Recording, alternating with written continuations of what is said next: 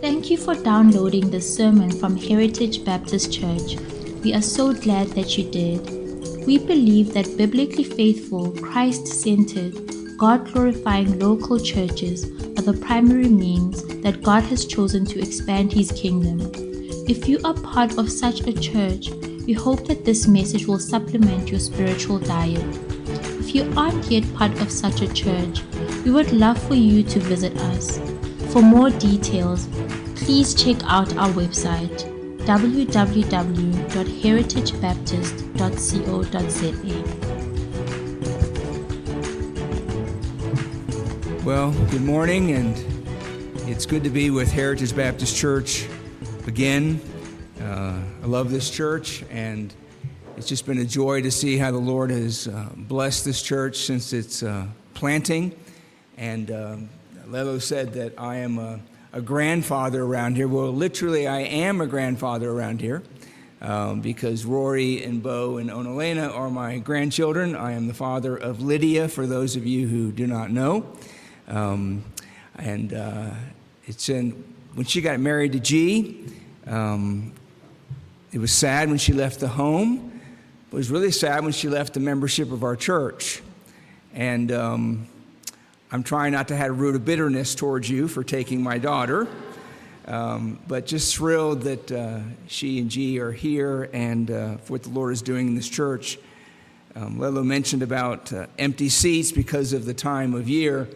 I can remember when this church met in the Scout Hall when it first started, and how empty it was there. And just to see how the Lord has blessed and grown this church is a wonderful thing. I was thinking today about empty seats. I was involved in a church plant over 30 years ago in the South, and it was a very, very difficult thing to plant a church. And one Sunday, my wife and our daughters were all sick, and so I went to church by myself, and one person showed up. And I had this message prepared, so I preached my heart out to this one person in the church, and she fell asleep. So I don't mind having empty seats, but if you all fall asleep, that's not going to be good. I often tell people I'm the only guy I know that preached and 100% of his congregation fell asleep. So let's try to avoid that this morning. I want to preach this morning from Matthew chapter 1, and I want to preach about the big story which we have, as churches, just spent a lot of time looking at, the incarnation of Jesus Christ. I know that there was a series here. I was here for on the 17th, for one of those when Lelo spoke about why Jesus Christ came. And I'm not going to repeat all of that, but I do want to just remind us today that the incarnation of Jesus Christ is such a big story that it should not be limited just to one particular week of the year. That the incarnation of Jesus Christ is something that is to inform us as Christians every day of our life. Because though there are many themes related to the incarnation, one of the most fundamental is what we sang about earlier, of God's great faithfulness. The big story in Matthew chapter 1 is really the faithfulness of God. We have the genealogy of Jesus Christ. We have a record of the birth of Jesus Christ and the appearance of the angel of the Lord, most likely Gabriel, to Joseph, informing him that Mary is pregnant not by immorality, but by the Holy Spirit. And in this chapter, we see overwhelmingly the faithfulness of God to His promises. And then the chapter ends with a display of faith on the part of Joseph.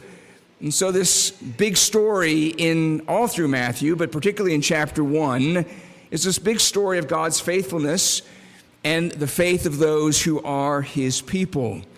And I want to remind us of that this morning, and I trust encourage us to live in light of the truth of God's faithfulness, that we'd respond in faith to Him.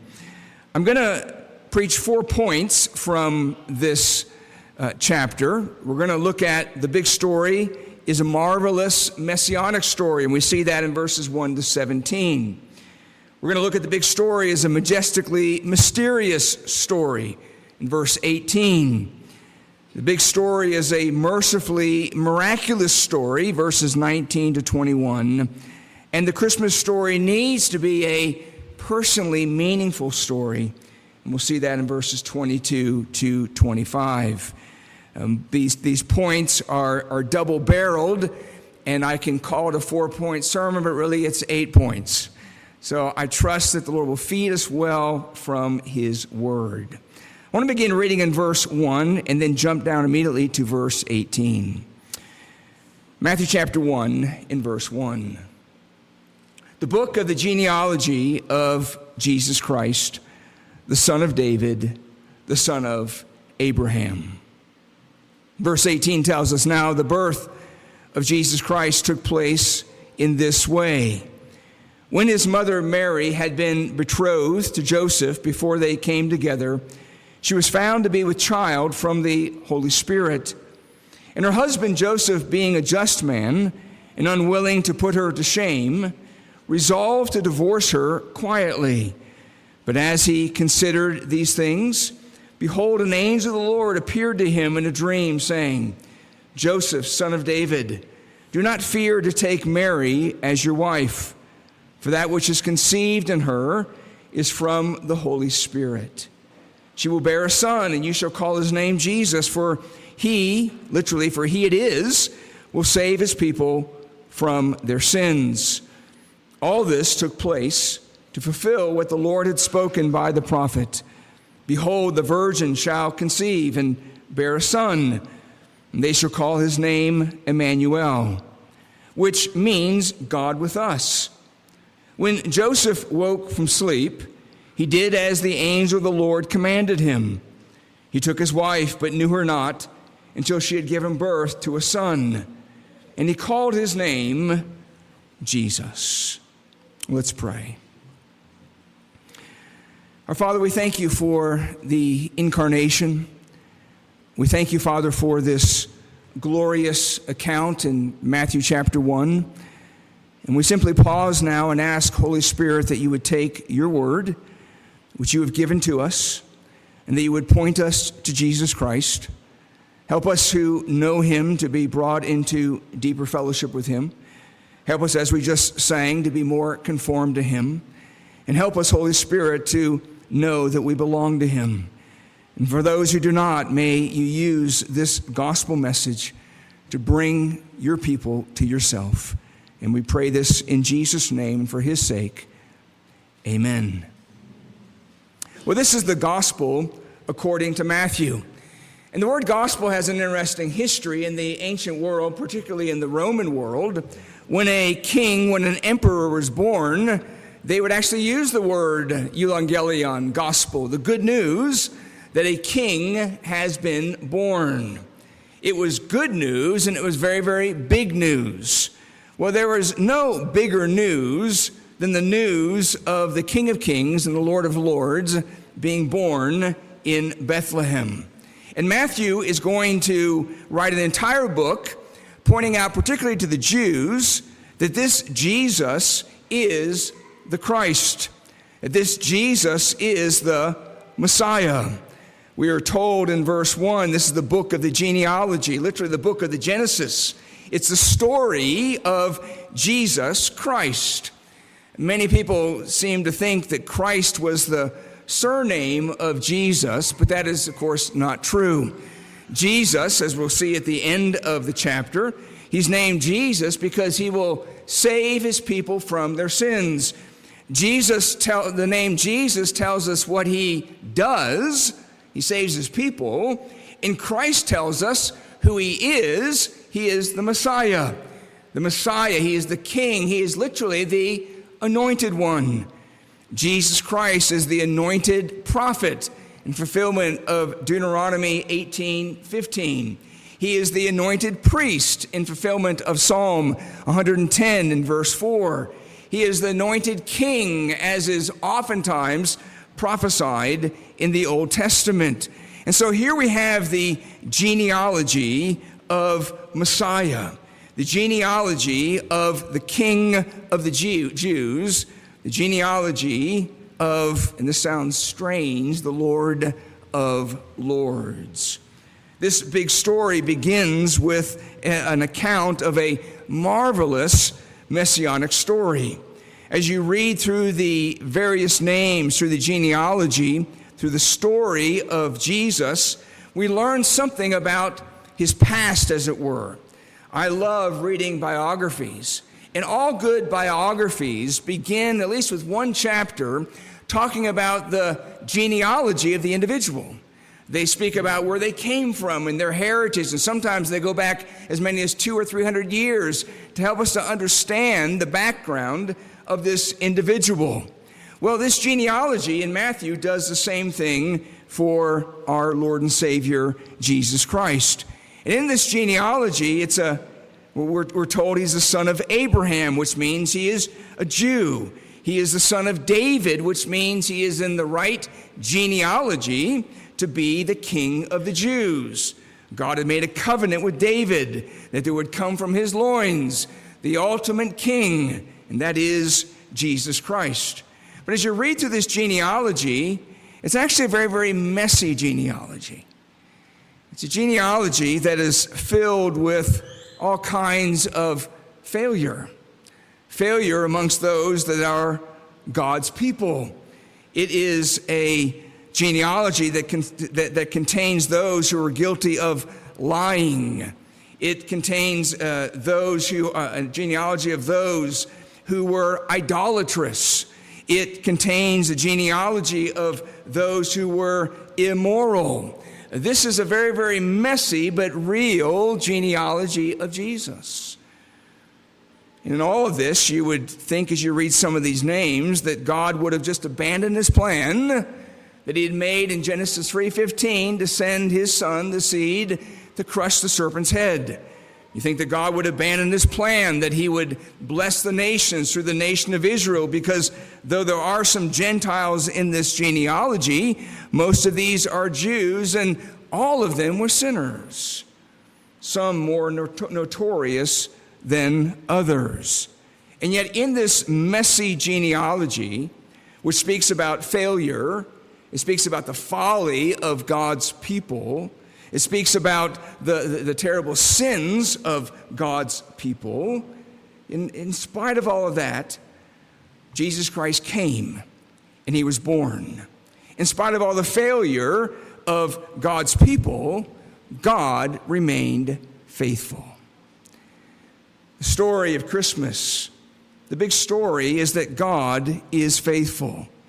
That though we fail, that we are faithless at times to our shame, and I appreciated the honest prayer of Caleb, that we are so often unfaithful, and yet God is faithful.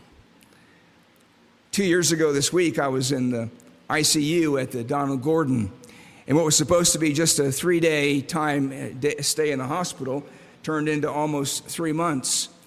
And after weeks and weeks of treatment, I was not getting much better.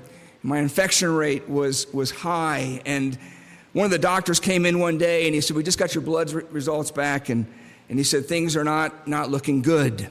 And this was after about 6 or 7 weeks in the hospital, and I can remember just hearing that news and so saddened and so discouraged, I just began to cry. And he said, "Mr. Van Meter," he said, I think that you are depressed and you need to see a psychiatrist." And I said, "No, I'm really not." And he called my wife, in fact, and he said, "I just saw your husband, and I think he's depressed, and I think he needs some counsel." And my wife is a very wise person. She said, "Well, did you ever consider that maybe he's not depressed, he's just discouraged?" And I was discouraged. But anyway, he sends his counselor anyway, and a very nice guy just doing his job. And he sat down and we began to talk. And he said, "Mr. Van Meter," he said, "my experience with people who are religious like you is that because you're religious, you automatically assume you're going to get better." And I said, "Well, let me just help you with that." I said, "That may be true in the case of a lot of people that you've dealt with." I said, "But I'm under no illusion. I said, I am fully aware that I may die in here. I said, but I want you to know that I'm still trusting Christ. I said, and though my faith wavers, he is faithful. And if he chooses to take me, then that is what is best for me, and will bring glory to him. Needless to say, the session was over and he never came back.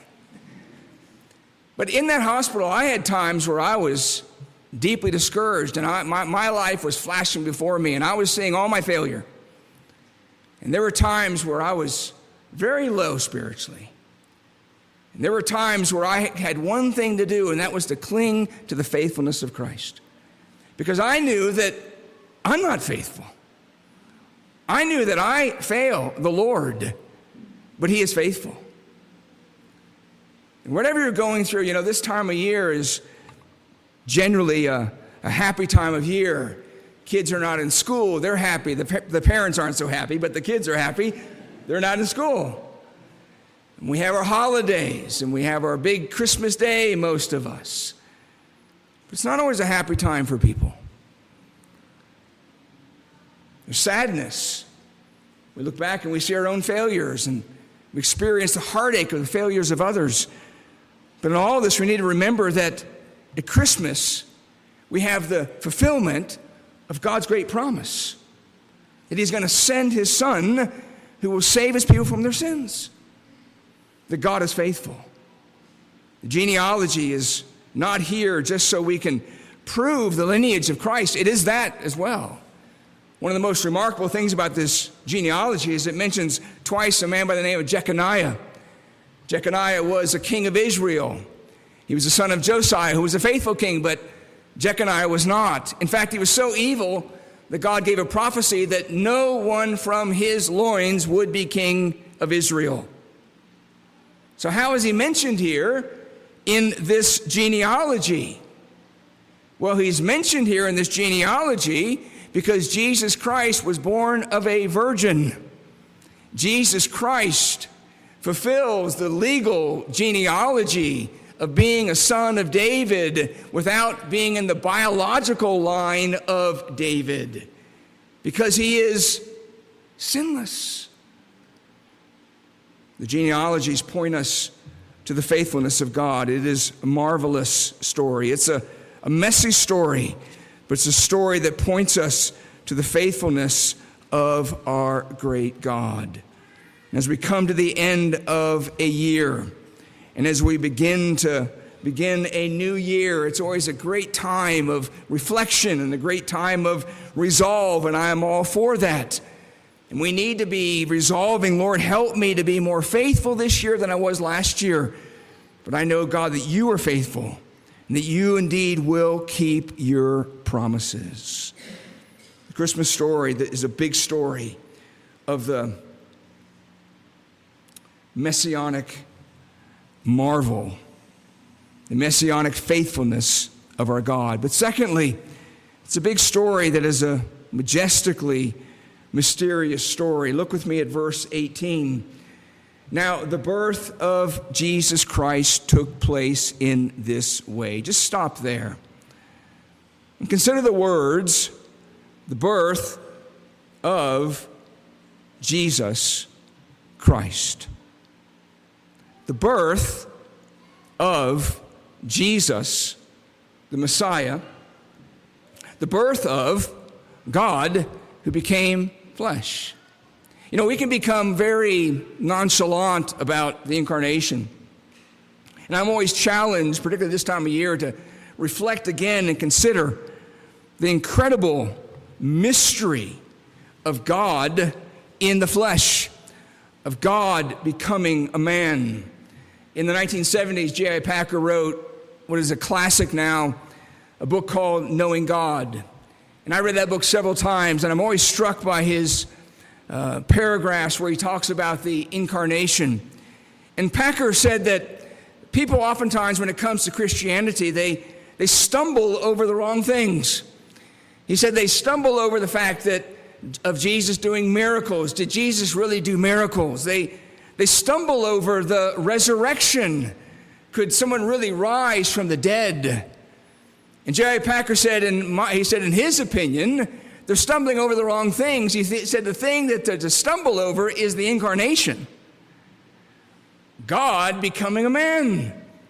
And he went on to explain that once we come to understand and believe the incarnation, once we come and understand that God becoming a human being, God taking on human flesh, once we understand that, he said, everything else falls in place.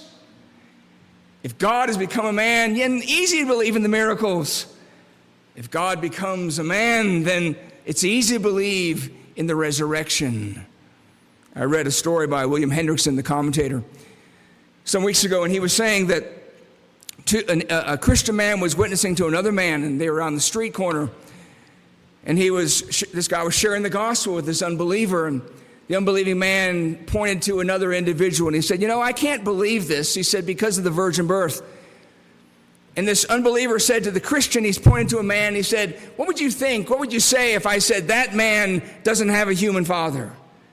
What would you say if I said that man over there was born of a virgin? And this Christian man very wisely said, if that man lives like Jesus Christ, then I'd believe it. Jesus Christ, who is sinless, God in the flesh, that's an incredible, incredible mystery, and it is a majestic mystery.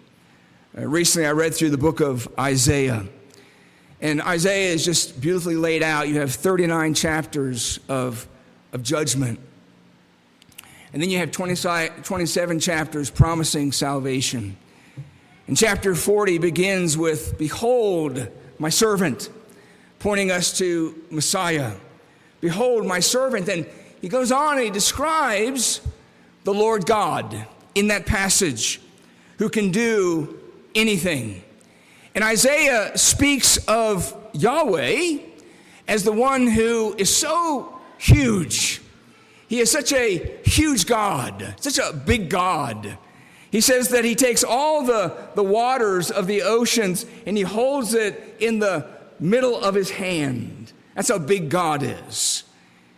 He speaks about the fact that God can hold the universe between his thumb and his little finger. In the span, he holds the entire universe. That the nations are like a mere drop in a bucket. He speaks about the fact that God has created the stars and he names them all. And it's that Yahweh who was born of Mary, who was laid in a manger, who, like all babies, did what babies do. And here is this God who is this huge, incomprehensible being who becomes a human being. Why? Because God is faithful. Because God made the promise. He would send his seed. He would send his son. He would send his Messiah. He would send his deliverer, who would come and would live as a human being and would live sinless. He would prove that he is the last Adam, the second man from heaven. And unlike the first Adam, who was tempted in sin, the last Adam would be tempted and would never sin. And he would live a sinless life, and then he would go to a cross, and he would die on that cross, and he would suffer the wrath of God for sinners like you and I. God became man. No wonder Paul would write in 1 Timothy 3, in verse 16, great is the mystery of godliness. Great is the mystery of godliness, that God was manifested in the flesh. The big story is a majestic, mysterious story of God becoming a man, 100% God and 100% man at the same time. For you and I, for sinners like you and I, for sinners who repent and believe this gospel. It goes on. Now the birth of Jesus Christ took place in this way. When his mother Mary had been betrothed to Joseph, before they came together, she was found to be with child from the Holy Spirit. And her husband Joseph, being a just man and unwilling to put her to shame, resolved to divorce her quietly. But as he considered these things, behold, an angel of the Lord appeared to him in a dream, saying, Joseph, son of David, do not fear to take Mary as your wife, for that which is conceived in her is from the Holy Spirit. She will bear a son, and you shall call his name Jesus, for he will save his people from their sins. The third thing we see in Matthew chapter 1 is that this big story, this Christmas story, is a mercifully miraculous story. The focal point of the Christmas story, of course, is Jesus Christ, but there are other minor characters in it. Mary, of course, is one of those who is faithful, and we read about her in Luke and her great faith as she receives this news that she is going to be the mother of the Christ child. But there's another individual here that sometimes is overlooked, and it's the man Joseph. Mary and Joseph were betrothed, and in the ancient world, some places even today like this, there was a betrothal period. It was often organized between the parents of the woman and the man.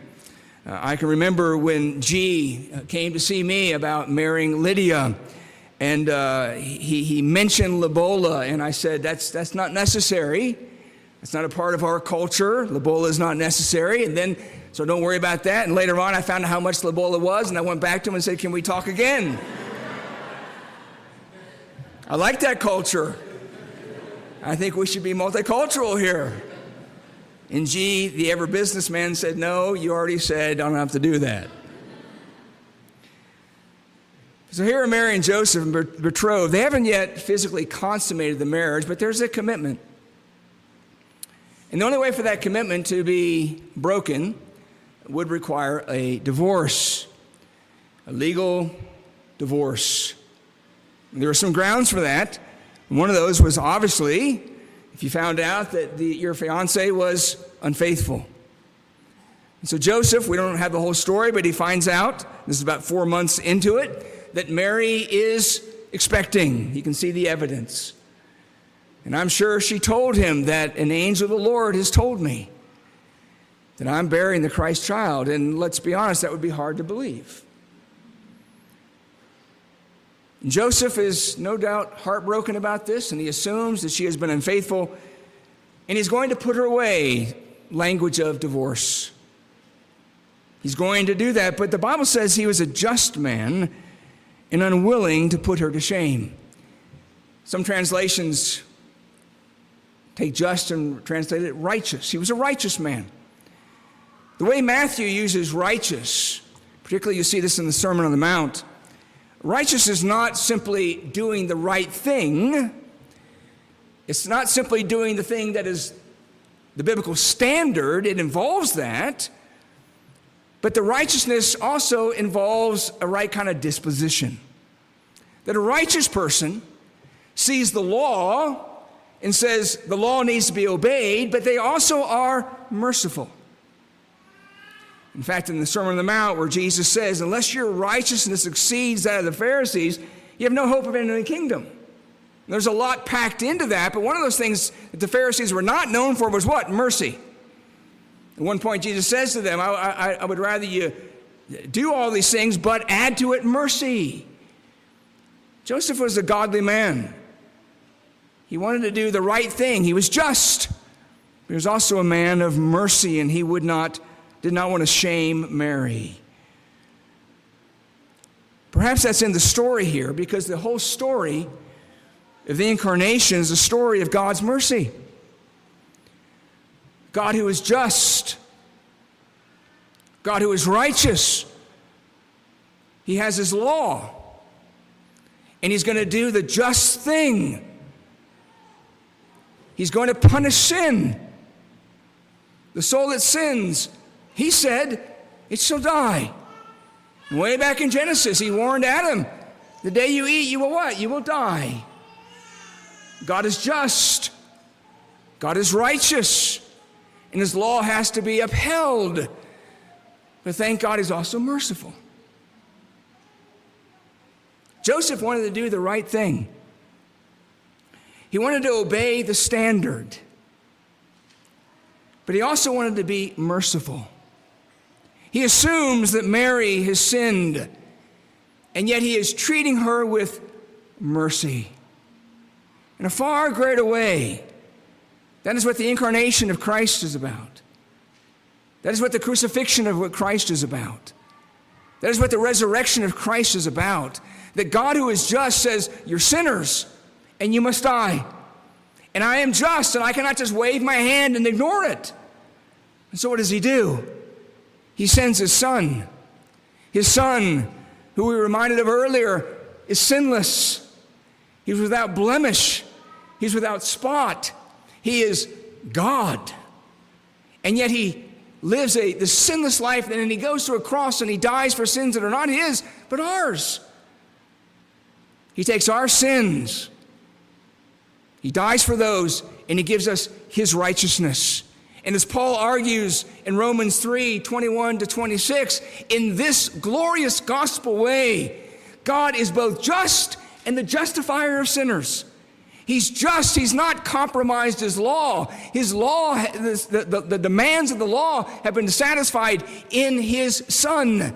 And we who broke that law, who deserve God's justice, we deserve to be alienated, abandoned by him, forever condemned. Christ dies for us, and the Father takes his righteousness, puts it on our account, and therefore he's both just and the justifier.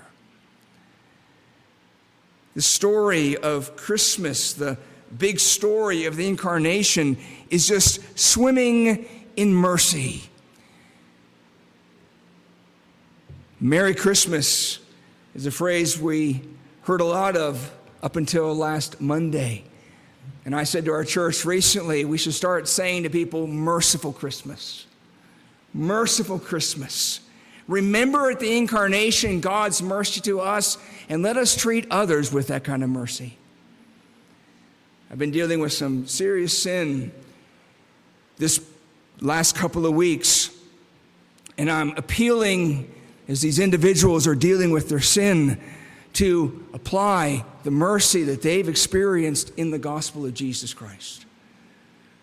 This is not just theoretical. We who have been forgiven much are to forgive. Joseph, I don't know much about him. I'm looking forward to meeting him in heaven and finding out more about him. But we know from this text, he was a just man. He was a righteous man. He understood God's law, but he also understood God's mercy. That is brought together in a most powerful way in verse 21. When the angel says to Joseph, she will bear a son, and you shall call his name Jesus, for he will save his people from their sins. There were a lot of kids, Jewish kids running around, boys running around that day by the name of Jesus. It's a common name. Joshua in the Old Testament. Joshua, Jehovah is salvation.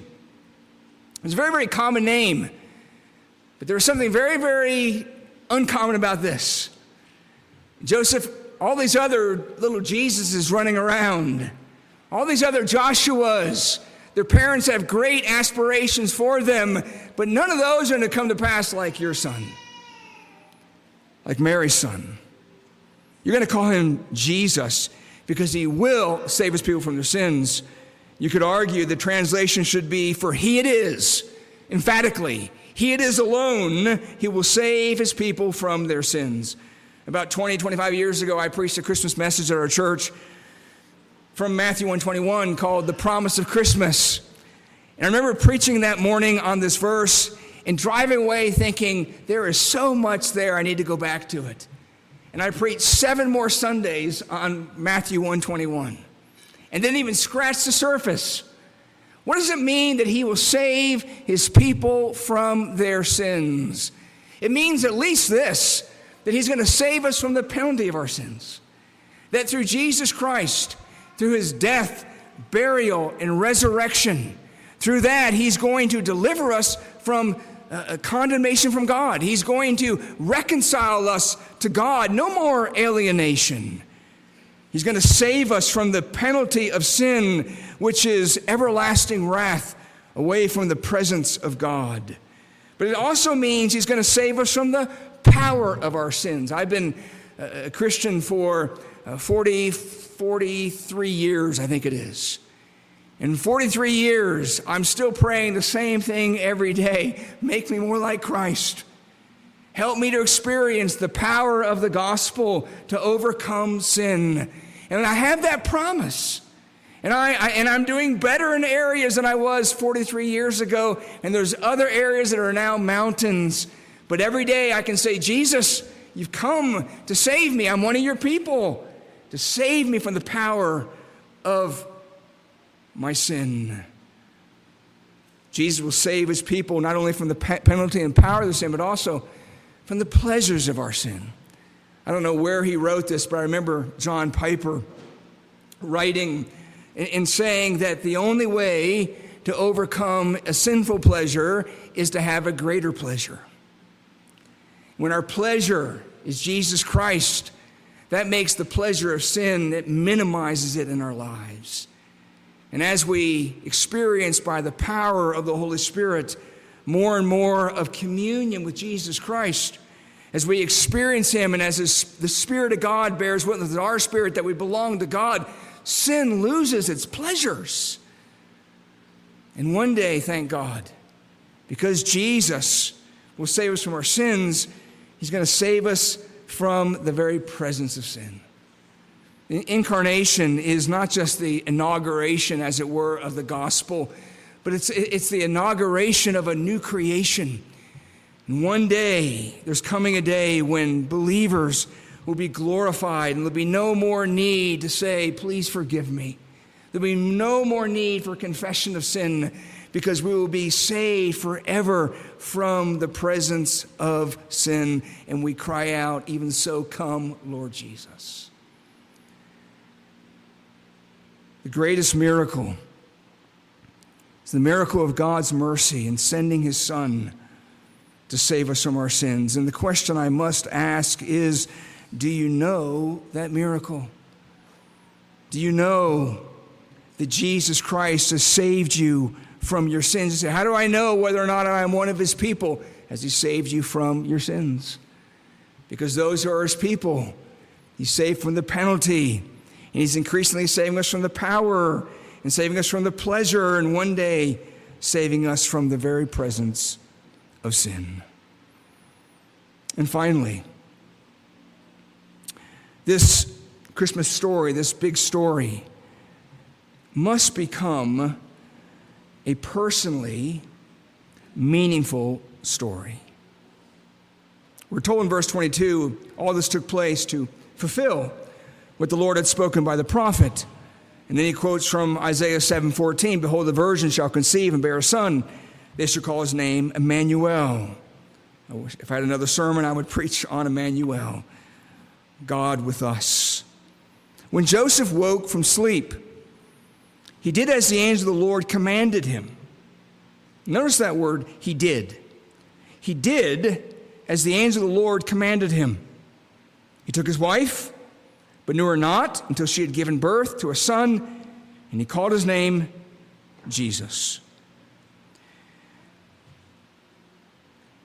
Joseph has this vision while he's asleep. It comes from the angel, as I said, probably Gabriel.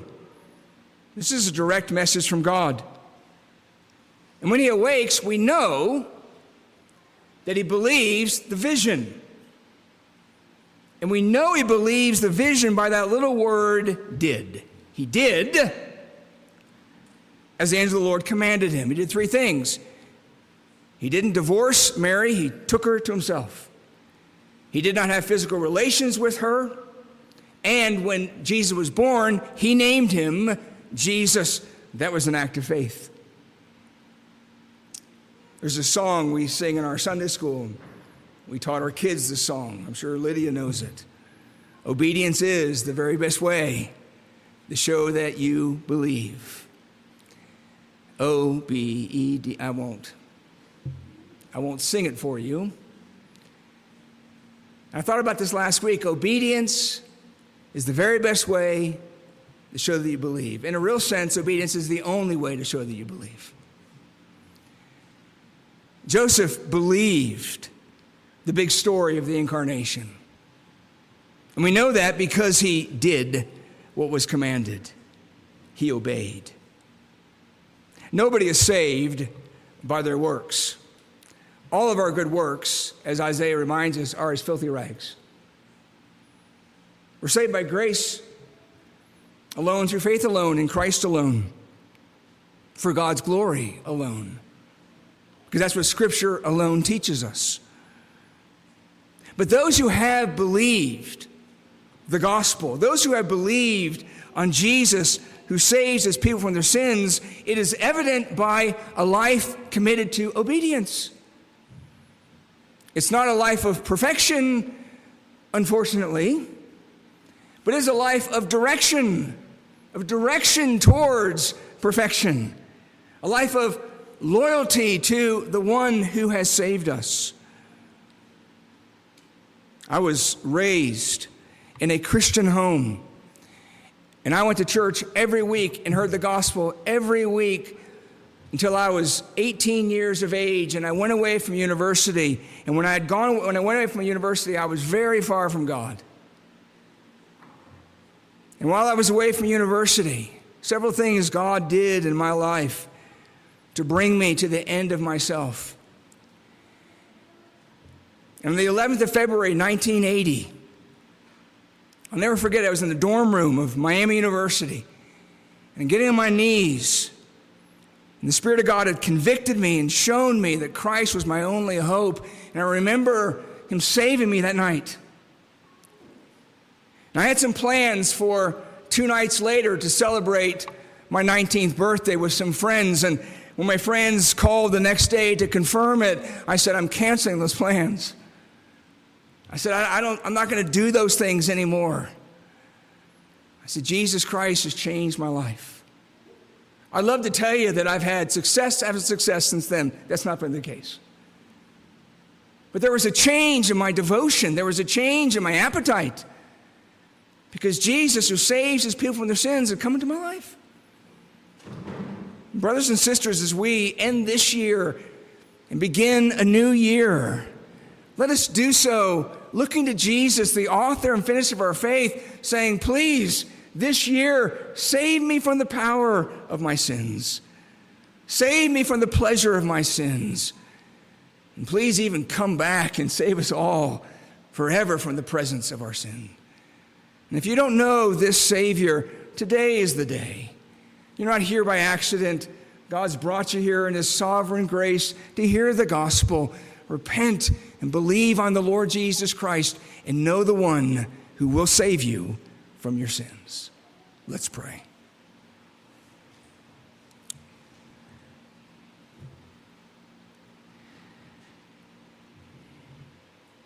Our Father in heaven, thank you for the gift of your Son, a mystery that baffles the greatest minds. God manifest in the flesh. The Word became flesh and dwelt amongst us. And thank you that as we were reminded just 2 weeks ago here, Jesus, you came to deliver us from the evil one. And we thank you that as your people, you saved us from our sins, and you continue to save us from our sins. And help us in 2024 to look to you in a more devoted way. Help us to do as you command us. Help our lives to conform more and more to your revealed will in your word. And for unbelievers today, oh Lord, may none leave an unbeliever. Holy Spirit, grant repentance and faith. They too might leave saying, Jesus is my Savior. We pray in his name and for his sake. Amen.